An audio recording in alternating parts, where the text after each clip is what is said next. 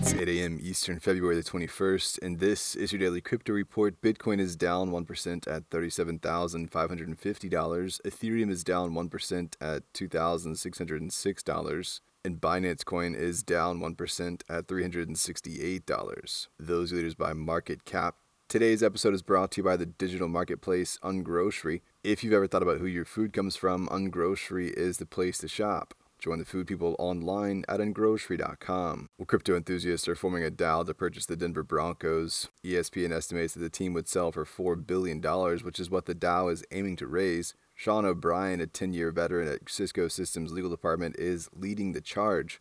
The DAO will apparently go live this week. It's an interesting thought with at least one precedent. The Green Bay Packers, which are owned by a community collective dating to 1923. However, in 1980, the NFL put in new rules that banned a decentralized, community-driven ownership that the Green Bay Packers use, while at the same time grandfathering them in. New rules state that ownership must be led by a single person that has at least 30% equity in the team, with minor exceptions for a family ownership structure. There's also a limit of 32 owners for one team, and sales need to be approved by the NFL, so it's not clear why the DAO thinks the NFL will make an exception for them. Apparently, the DAO would incorporate as a cooperative, and participants in the DAO would have a parallel ownership structure of the cooperative. Well, the U.S. Federal Reserve has put new bans on trading stocks, bonds, crypto, and other commodities following the controversial tenure of Richard Clarida, a governor of the Fed board who announced his resignation in January following revelations of a number of stock trades he made in February of 2020. Critics suspected Clarida of trading on insider knowledge of the stock market crisis that was impending